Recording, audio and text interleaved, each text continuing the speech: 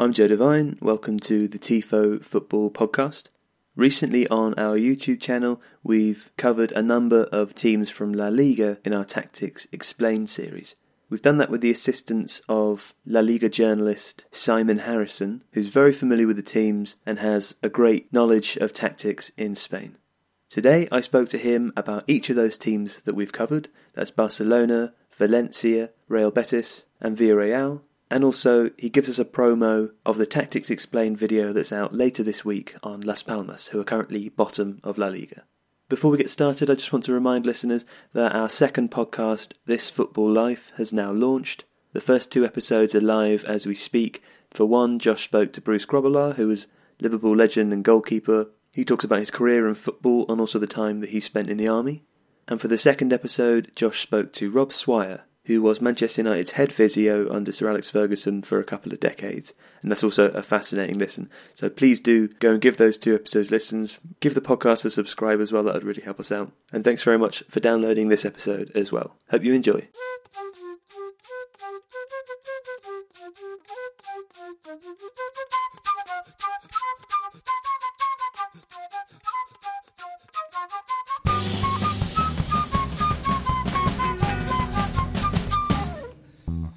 The obvious talking point with regards to Barcelona is their switch to a 4-4-2 under Ernesto Valverde.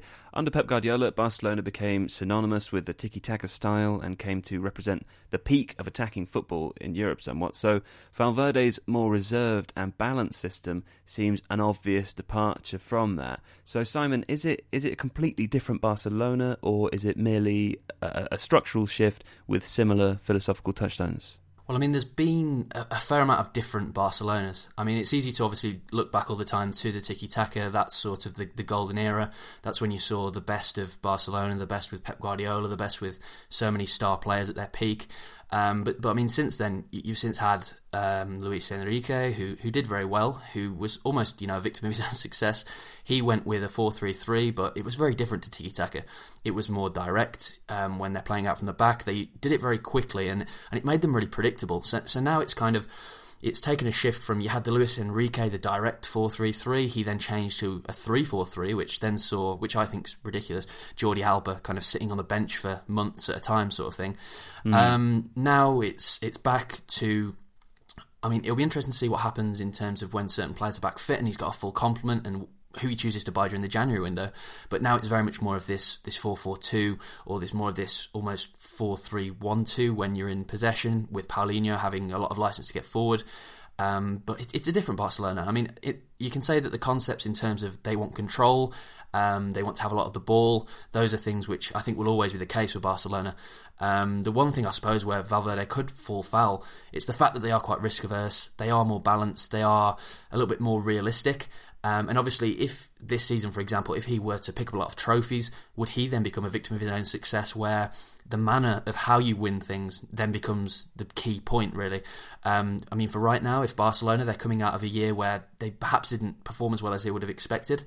If they to go and pick up 1-2 trophies this season, I think next season, that's when you'll maybe have Valverde asked, do we need to play in a way that kind of pleases the crowd a bit more? Does it need to be more of this, almost Guardiola style? It's interesting that, isn't it? I think that's something that only really affects big teams, and you can see it in the Premier League with Manchester United recently. The other thing I wanted to touch on there was that when you talked about Luis Enrique, I know that it's accurate that you describe him as having done very well at Barcelona, but there's almost a perception that isn't really the case, isn't it? Is that just because he's come after such a successful period with Guardiola? Well, it's always going to be a difficult act to follow in general. I mean, obviously, there were... It's hard to say. I mean, with Enrique, it was very much more, I suppose the word would be, in the kind of modern context, pragmatic. I don't really know quite what pragmatic's meant to mean anymore, but in terms of that, it's a bit more reserved, maybe a bit more, you can see the clear idea coming through it. With Enrique, there was definitely no particular hallmark about it. It wasn't, this team was a very good team. It had some very good players in it under Enrique, but you're not going to be talking about in 10 years, the Enrique style, Enrique's Barca. You're going to be talking about Lionel Messi's Barcelona. I think that's going to be the thing with Barca in general, is that you had the Guardiola era, but since then it's been the Messi era, and obviously Messi's been big under Guardiola, but it was almost as if the identity could sort of sit above Messi to a degree. Now it's more, every manager that's been in since, it's been how can they incorporate Messi the best, and that's ultimately why I think when you're looking back on this in 10, 20 years, it's going to be, do you remember that season when Lionel Messi scored X number of goals? Do you remember when Lionel Messi scored this goal in this game? It won't potentially be, even though Luis Enrique did very well, he's not going to be remembered particularly for anything too ideologically. He's not really going to remember for much. And it depends. I mean, Valverde could go the same way because he's a very safe pair of hands. He's very intelligent. He's astute. He's just fantastic in press conferences. He's a really nice guy, everything like that. But, I mean, ultimately, when he's not coming professing to play a certain way and he's leaving it to, the likes of Messi and that to add these flourishes to his system, you do wonder whether he'll be a bit of, overshadowed. But that's not to say that he's not doing a fantastic job, because, I mean, he absolutely is. We talked about Lionel Messi there. He obviously gets a lot of the plaudits for the team, and rightly so. But one of the other players that I wanted to discuss, that we also showcased in the video, was Luis Suarez and his positional use within the team. Because you showed how he can effectively shut off space from the opposition by closely marking a centre-back. So I wondered if you could take us through this in a little bit more detail, because it isn't always what people would immediately associate with Suarez. Goals are the obvious thought, but his defensive contributions, or attacking, depending on how you look at them, are key in this system, aren't they? Well, I think that Luis Suarez, he'll always be prepared to, work for the team. I mean, playing for his nation, for Uruguay, they're always known to be very tenacious, very a battling team. Under Valverde at Barca this season, everyone's very much, it's more of a balanced unit. There's more cohesion. You look to Madrid, you look to the capital, and you see that Zinedine Zidane, they don't really look like a team. They look like more of a collection of talented individuals, and right now that's not been enough for them. With Barcelona, everyone's pulling in the same direction, everyone's working hard. You're more likely to see, for example, if the likes of Paco Alcacer isn't scoring goals, if Luis Suarez isn't scoring goals, his teammates will try and help facilitate that. It won't be a case of someone else's ego getting in the way. In terms of how he would work back defensively, obviously this Barcelona team, it depends week to week. Sometimes they do press very, very high.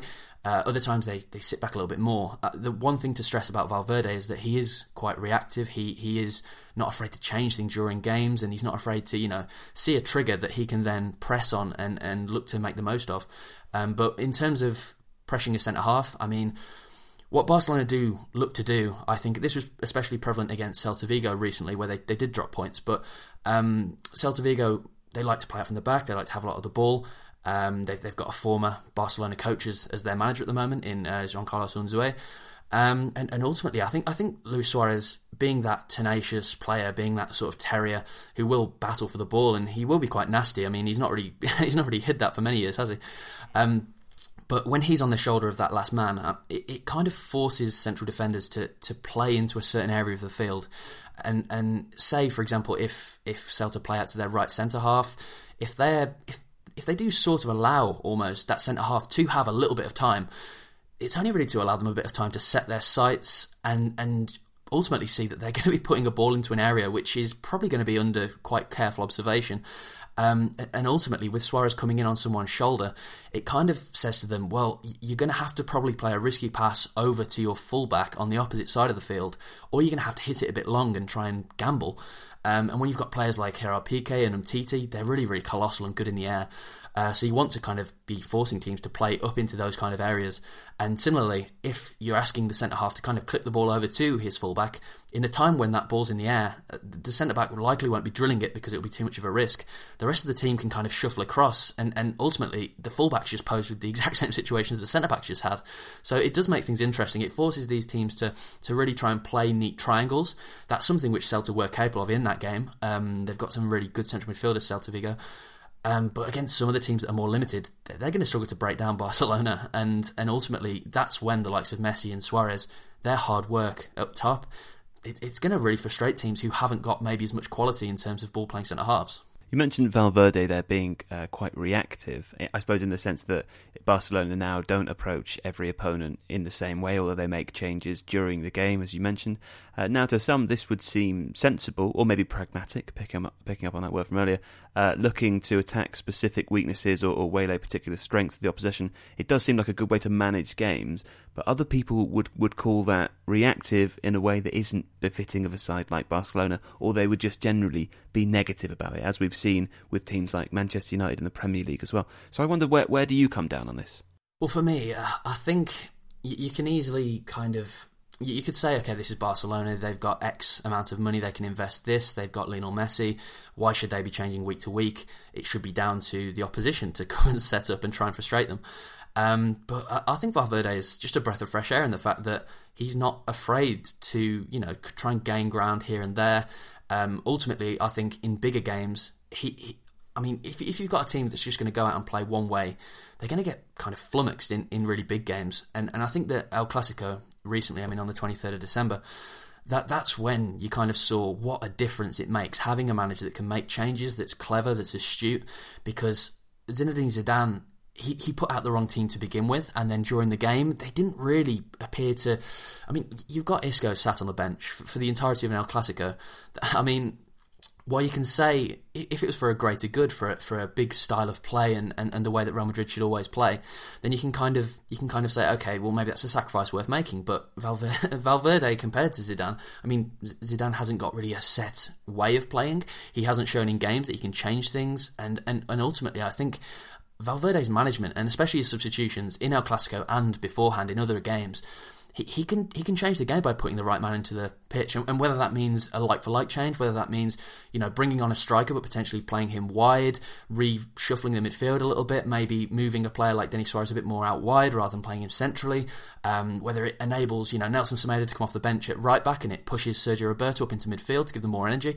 I think it just makes them a much more dangerous tool, because ultimately they're not only reliant on their players, that they can be reliant on their manager. And I think that is sort of where Real Madrid have stumbled this season, in that they're reliant on their players. They're not reliant on Zidane. Well, Ousmane Dembele has returned from injury as well now. So how do you expect this to affect the setup of Barcelona? Because some people, particularly in the comments of the YouTube video, are suggesting that might see a return to a 4-3-3. I could definitely see that happening. Yeah, it'll be interesting to see, because I think, well, first of all, he'll be on the bench, you would think. They've not really risked him. They've let him have over 100 days of recovery. They didn't rush him back for El Clasico.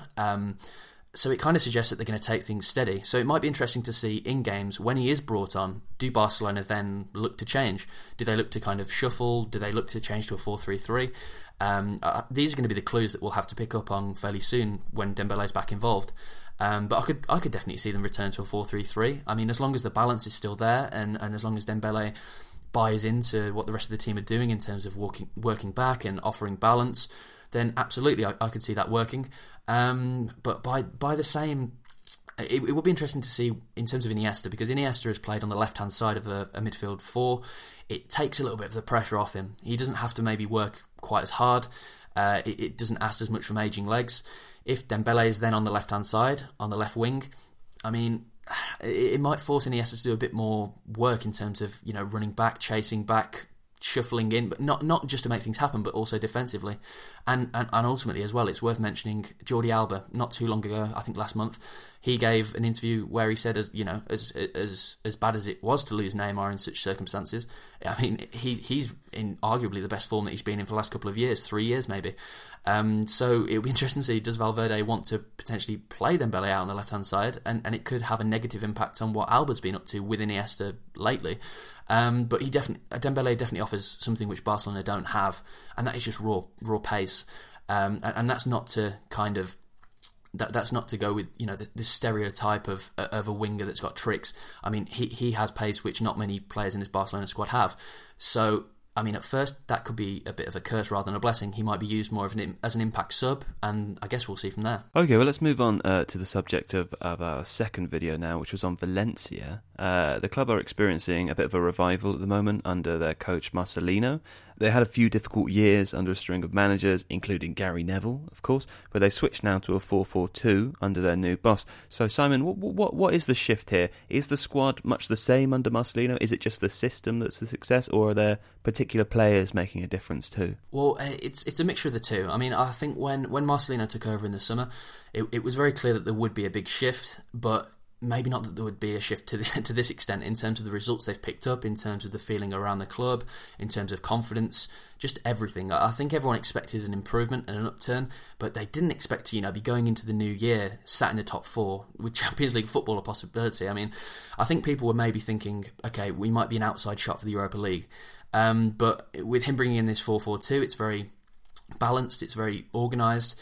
It's basically meant that throughout the entire season, Valencia, they haven't looked like they're really out of a game at any particular point. They've managed to take points from Barcelona, they've taken points from Real Madrid, they've taken a point from Atleti on the opening day of on one of their opening home games at Mestalla. And ultimately, they can just compete with everyone. Marcelino's come in, he's made sure that everything is much more there's much more focus, there's a lot more discipline. Players in terms of what they're eating, in terms of keeping track of their weight and that having an effect. I mean, he said that obviously if a player's a pound overweight, he's not going to not play him on the weekend, but it's good that the players are sort of looking after themselves, and that's obviously going to put them in the best position to play well. But I mean, it's the Marcelino effect in terms of the organisation, in terms of being demanding. Immediately, what he sees and what he wants from his teams in terms of commitment, in terms of effort, in terms of battling, in terms of everything really, that's something that the fans have immediately identified with. It's what they've been crying out for a couple of years, in terms of what kind of commitment and what kind of effort they want from their players on the pitch, to kind of just leave it all on the pitch. They want them to battle and fight, and as we saw in the last game of the year when they lost against Villarreal, the crowd still gave them a standing ovation, even though they'd lost their first home game of the season. So it's just generally an upturn of belief. The 4-4-2 is important because it makes sure they're compact. It makes sure that teams can't come to Mestalla and break them down easily. And then when you've got the likes of Goncalo Guedes, you've got, Zaza staying around, having bought him and paid that fee to make it permanent. I mean, it's a combination of the two. The 4-4-2 itself, I'm sure that if they hadn't have strengthened over the summer, they would have been a lot better defensively. They would have been very tough to break down. But definitely the likes of, Guedes, these players, they're the ones that make the difference. They are the ones which make the difference. When your team is playing a counter-attacking style like Marcelino wants, they're the ones that are taking the chance at the other end.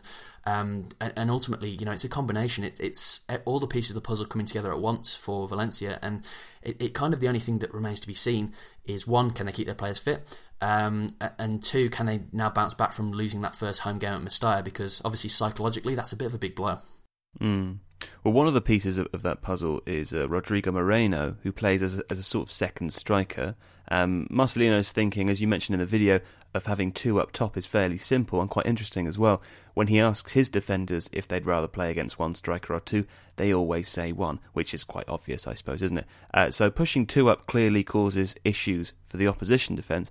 Along with Barcelona's 4-4-2, I wondered if it would be fair to call two up top, or even the 4-4-2, as a recent sort of trend in La Liga, or is that going too far? Because from my perspective, I would say that, and I don't really follow La Liga, but from the Premier League, 3 years ago, there was almost no teams playing in a 4-4-2, and it seems to be experiencing some sort of revival, although that could just be me.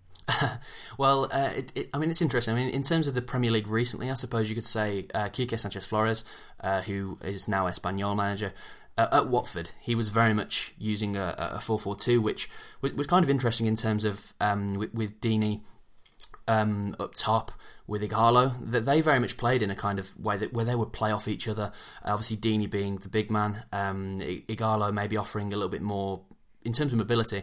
And really, I don't know if I would necessarily say that it's a trend as such, because you've got Marcelino, he's always sort of peddled this style of play.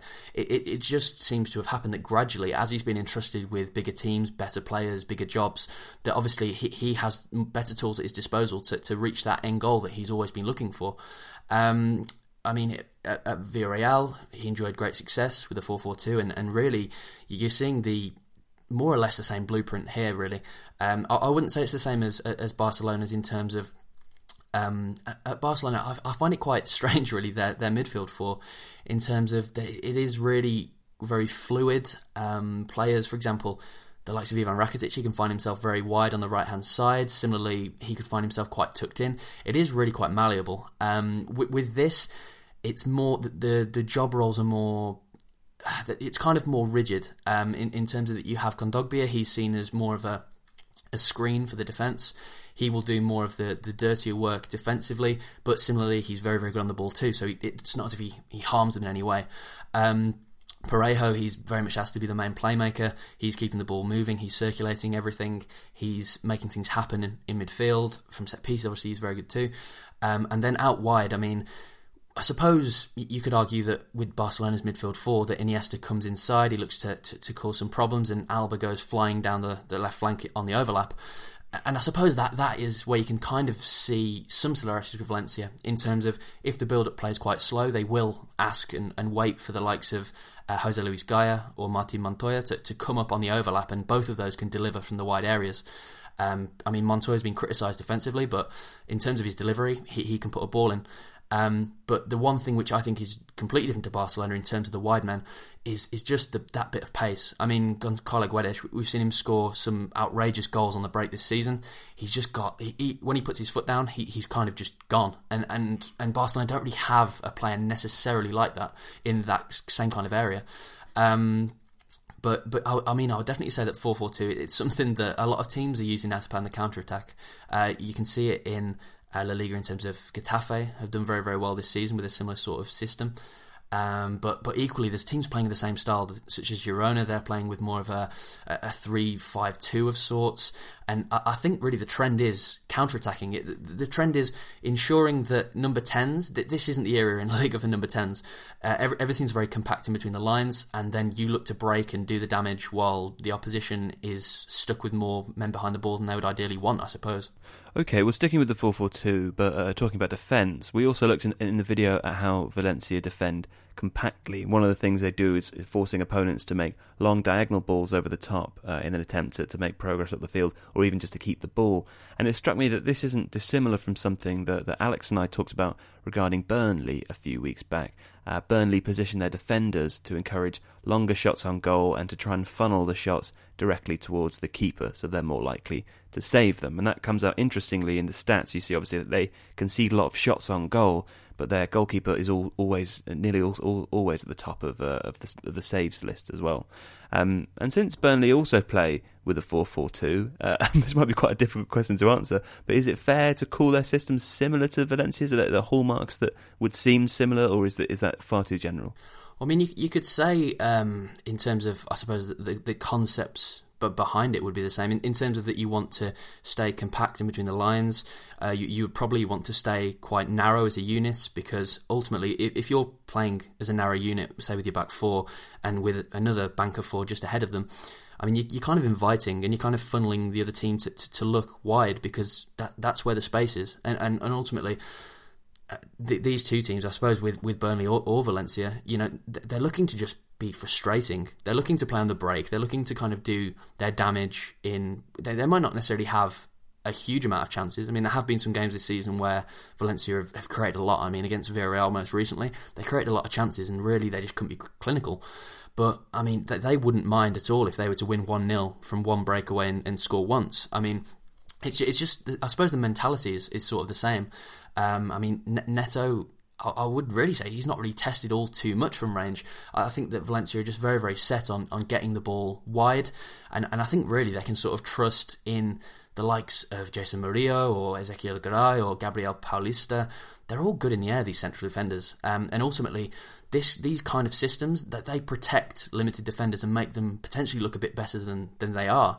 I mean, you can maybe get away with having a more limited central defender, but if he is, you know, not having to move potentially more than 10 yards either side, unless you're caught out with a ball in behind the lines, you know, you can make them look very, very good. I mean, you could say in terms of the team which won the Premier League from Leicester, I mean, Wes Morgan and Robert Huth, if they were maybe exposed a bit more, if they played a higher line, if they were maybe dragged out and asked to cover across a little bit more, I mean, I don't think that defence would have been as watertight if Ranieri maybe had sallied forth a little bit more. No.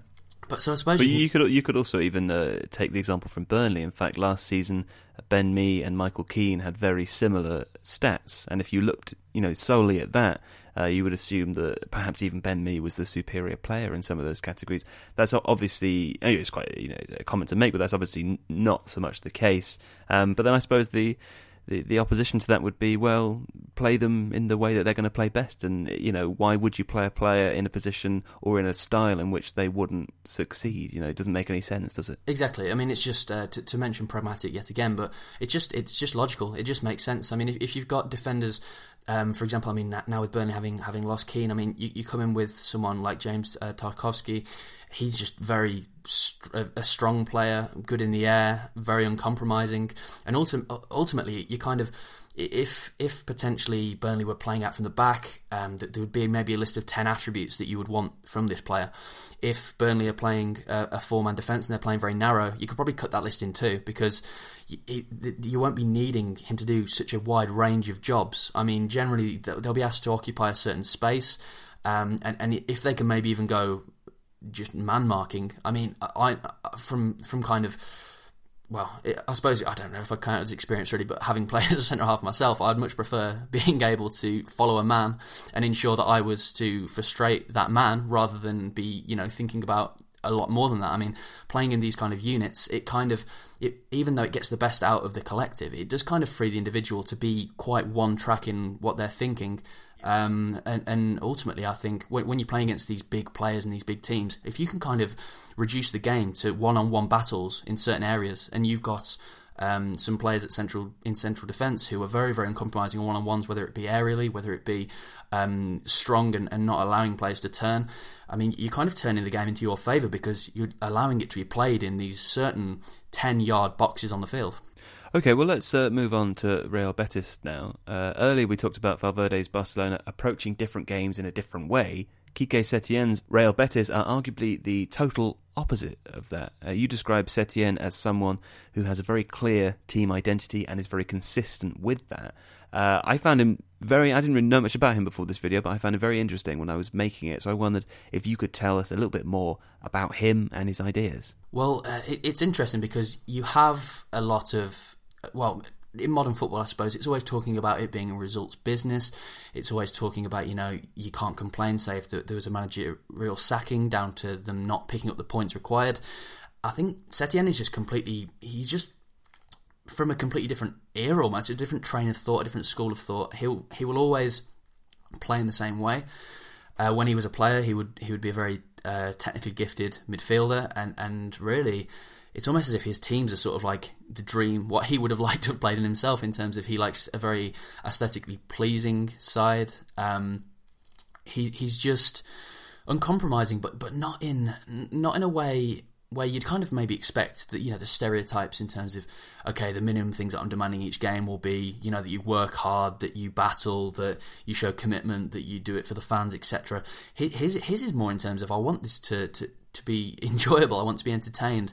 I remember going to Anoeta earlier in the season, and it was Real Sociedad 4, Real Betis 4, and it was an obscene game. It defied logic. It was just mental. But then he just comes into the press conference afterwards and kind of said, well, I want my team to play this way. We got a point. I would have liked to have been 3, but we've scored goals, we've entertained.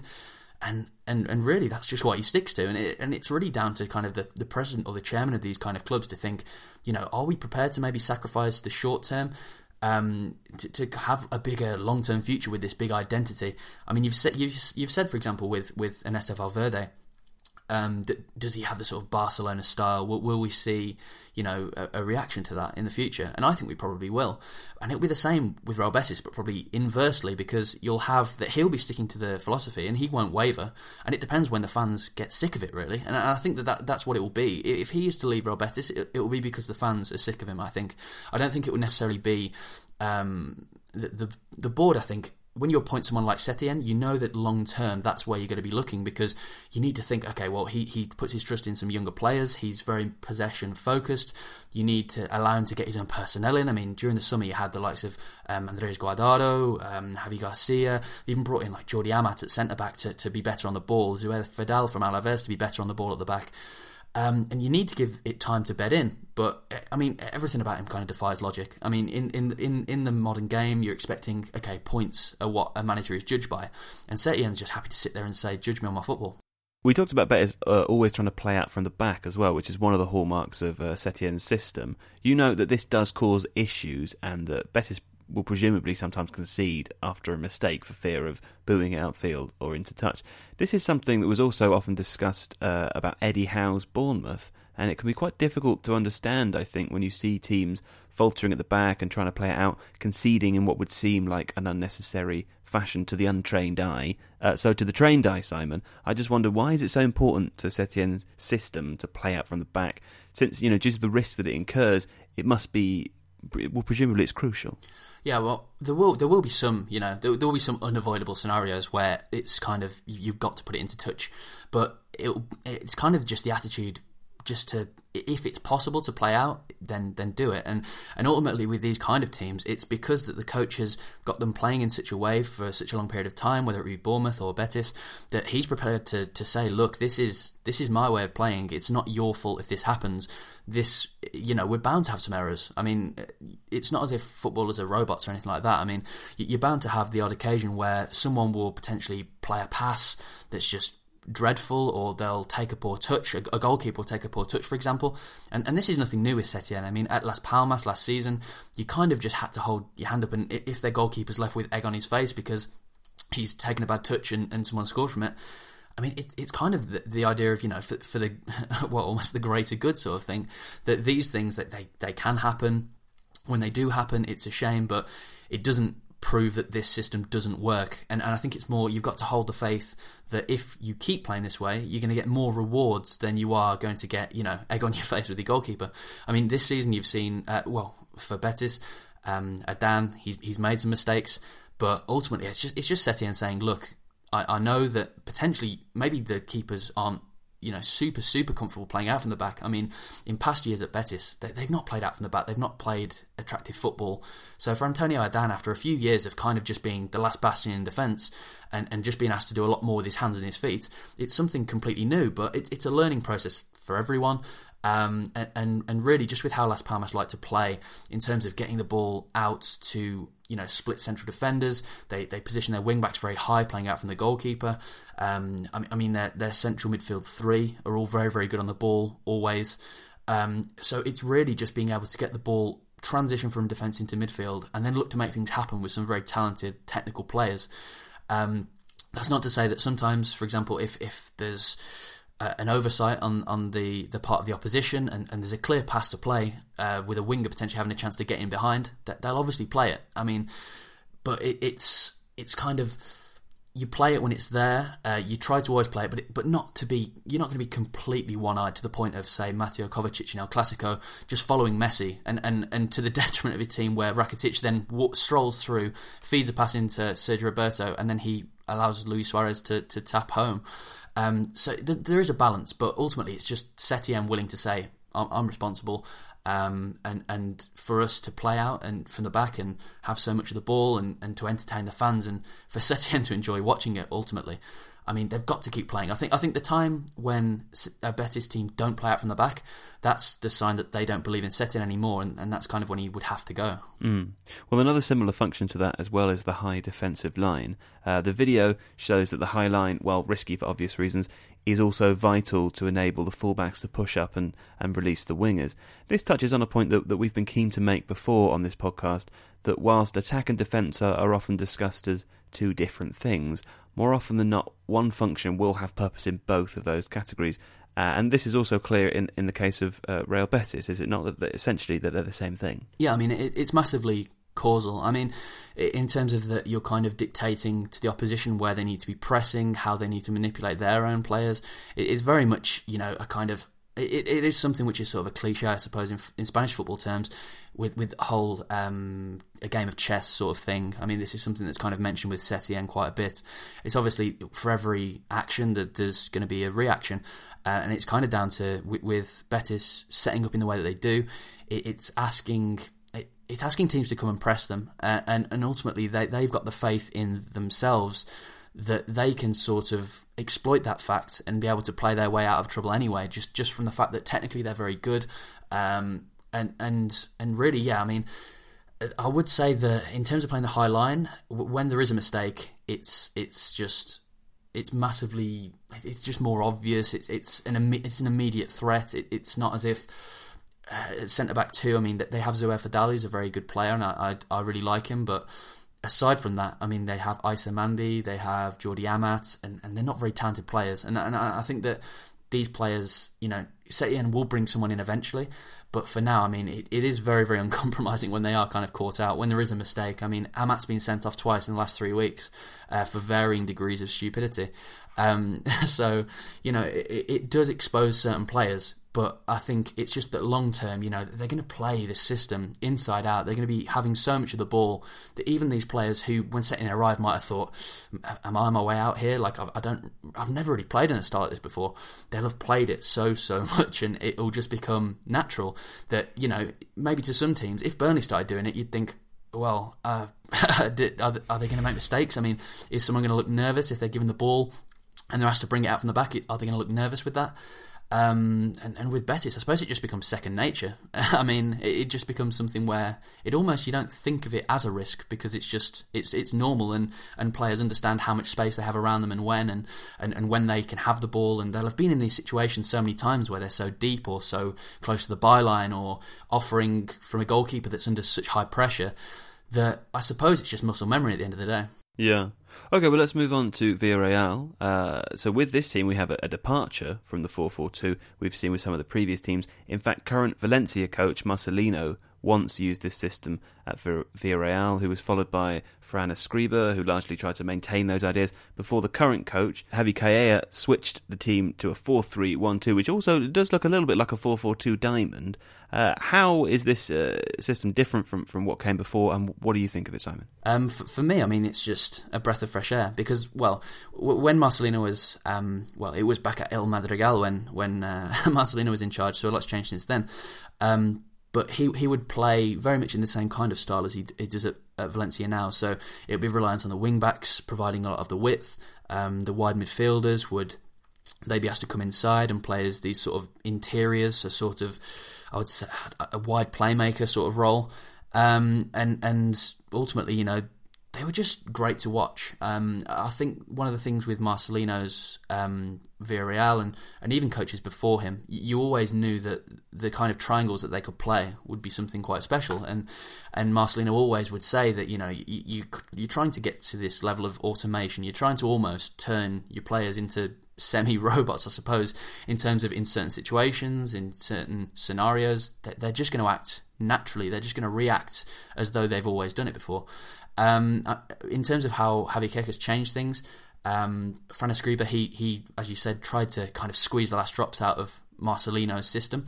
When Escriba came in, it was the week before a Champions League playoff game against Monaco, and Marcelino left because there were kind of arguments with the board over signings, deals not happening, Marcelino being quite abrasive. So Escriba was kind of thrown in as a caretaker, and he managed to prolong, the ideas that Marcelino had. They'd maybe be a little bit tighter at the back, they'd be a little bit more reserved, but ultimately it was sort of the same. But Escriba gradually, I mean, the momentum started to wear out, the wheels fell off, they lost 4-0 away to Getafe, which was unthinkable, and he went. But now with Calleja, I mean, as you said, it's more of a diamond. I think the most important thing is that Escriba was using Pablo Fornals, who's a really talented Spain under-21 international. They signed him from Malaga in the summer, and he was very, very good for Malaga at the tail end of last season. And he was being played out in like a wide role in this 4-4-2 under Escriba, and it was just a waste. Calleja's come in, he's named this sort of 4-3-1-2, and Fornals is that, that middleman. He connects everything together, and it's just changed everything because he's such a good player. He's such a good young player. They picked him up for really peanuts compared to what they could probably sell him for now. And that's what it kind of all revolves around. They've got some extremely good technical central midfielders. They've got Rodri linked time and time again with a return to Atletico Madrid eventually, maybe in the summer. And it's just more interesting. I think that's the thing. I mean, the lights under Marcelino, it kind of flickered for a season or so. Escriba had been pragmatic, he'd been reserved, he'd been quite tight at the back.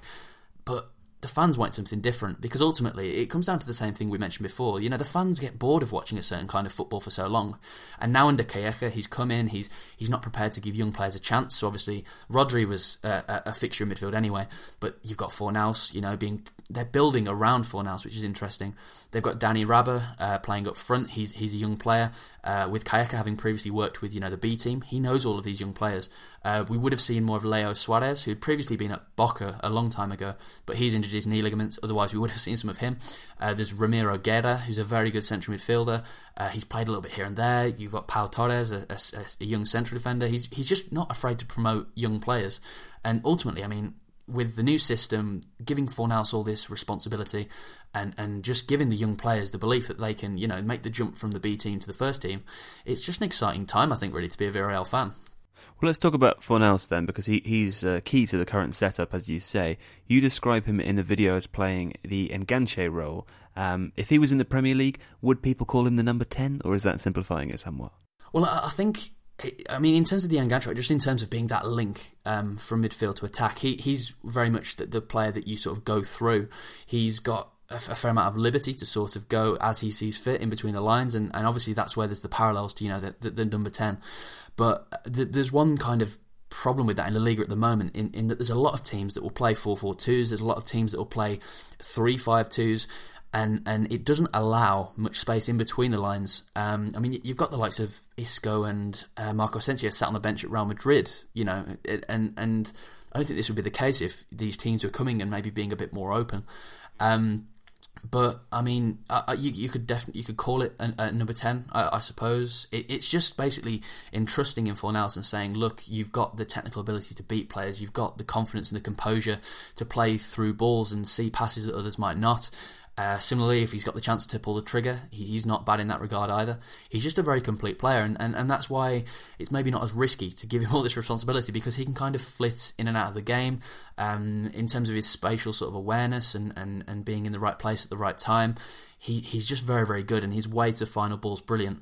The only bad thing to say, really, in a Villarreal kind of perspective at the moment, is Javi Calleja has confirmed today that Cedric Bakambu, who's been scoring a lot of goals for them this season, he'll be joining a Chinese Super League team. I think it's Beijing Guoyang for 40 million euros. And he was very much, the man that Fornals would feed in behind. Very, very quick and explosive player. So now it's a new challenge again for Fornals, because he has Carlos Bacca, who's looked very, very good recently. They've got Dani Rabah, a young player. They've got Nicola Sansone, who's coming back from injury. And they've got Enes Uñal, who they'd loaned out to Levante on an emergency loan deal. They've brought him back, I think, knowing that Bakambu would go. So now, the kind of impetus is even more on Fornals, because he needs to get the best out of Uñal. He needs to keep ensuring that, there's that supply line up to Carlos Bacca. But Pablo Fornals, if potentially people may not have really heard too much about him when he was at Malaga, for obvious reasons. Malaga have struggled for the last couple of years. They could go down this year. But really, he was the biggest. They lost some important players during the summer. They lost Sandro Ramirez to Everton. They lost Ignacio Camacho. He moved to the Bundesliga. But very much Fornals, the young player, the big hope, the big star, Spain under-21 international. He went to Poland with that squad in the summer. He's just the main man, and it's refreshing to see that after basically Escribá was keeping the 4-4-2, I think for fear of the fact he had no other ideas himself. Now that that's changed, and you've got Fornals, at the rudder of the ship, as it were, it's just exciting, and I think that you're going to hear a lot more about him over the next season, 2 seasons, and I think they bought him for around 11 million euros. Now that there's no way he'd go for any less than 40 or so, I wouldn't say. So, really, we've talked about, say, for example, Lionel Messi being really important to Barcelona, and almost, the identity being, to an extent, sort of sidelined by that. It wouldn't be crazy for Fornals to become that important for Villarreal. Since Escribá has gone, he's looked fantastic. He scored his first goal for the club as well, and there's a lot to be excited about in terms of Fornals, definitely. Okay, finally on Villarreal, something which we've seen with this team, which we've actually seen with every team that we've discussed today, is that the fullbacks are key to the system. And for Villarreal, this is as true under Marcelino as it is now under Calleja. I'm keen to get your view as someone who follows La Liga. We've spoken about this a lot on the podcast, with regards to the Premier League, but for many of the modern systems, it seems fullbacks are arguably almost the most important structural pieces in the team. Is this the case in Spain? I mean, structurally, I'd say definitely. I mean, you can say in terms of training and philosophies and etc. When teams want to try and play good football and have a lot of the ball, it's very much about positional play. It's very much about in training you'll have a lot of games with sort of rondos or kind of small-sided games where it basically encourages the players to kind of work and overload, and fullbacks or wingbacks, they're vital in this. They're vital in terms of being that spare option.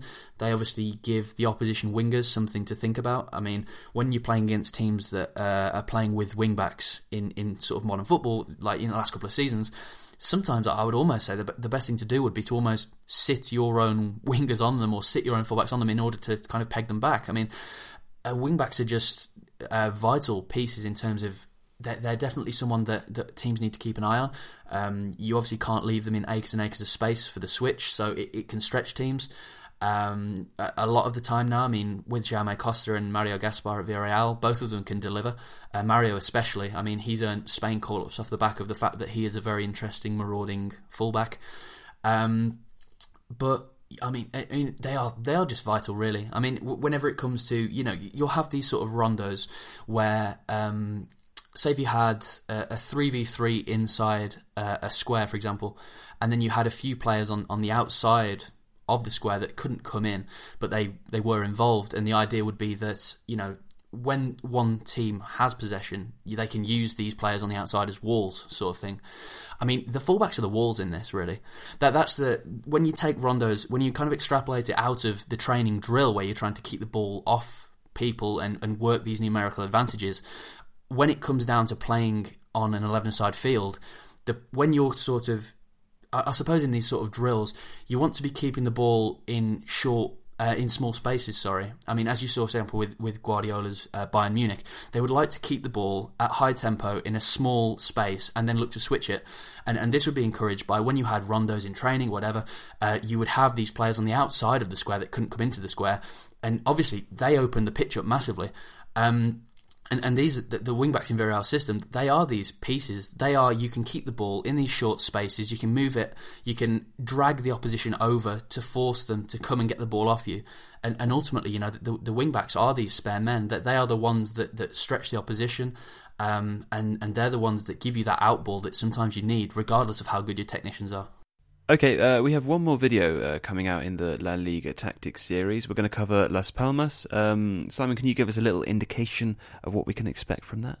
Well, Las Palmas, they are there's two teams in La Liga that have already gone through 3 coaches this season, which seems quite crazy. But not too long ago, Paco Gémez, he's been appointed, that will previously be known from, he managed Granada to not a great deal of success. He managed Rayo Vallecano on a shoestring budget to just keep fighting and playing a really aesthetically pleasing style of football.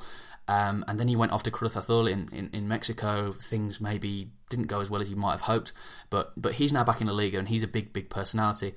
Eventually the video will kind of get through to the contemporary, to the modern day, to what Gémez is going to be looking to do. His first game will be at home in the Copa del Rey against Valencia on the evening of the 3rd of January. And the games are going to come thick and fast in January in La Liga. You've got the Copa del Rey and you've also got obviously league games. So he'll be looking to make some changes very, very quickly. He's already said that he would want 8 players at least to go. That even includes their top goal scorer Loic Remy. He'll probably leave. So they are going to be making a lot of changes. And it will also kind of hark back to this season. I mean, they started the campaign with Manolo Marquez, who was promoted from getting their second team promoted from the 3rd division in Spain.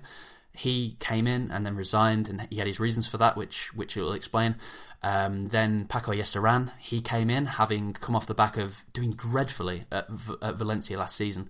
He came in, had a chance to extend his losing streak to a La Liga record run, and then he went.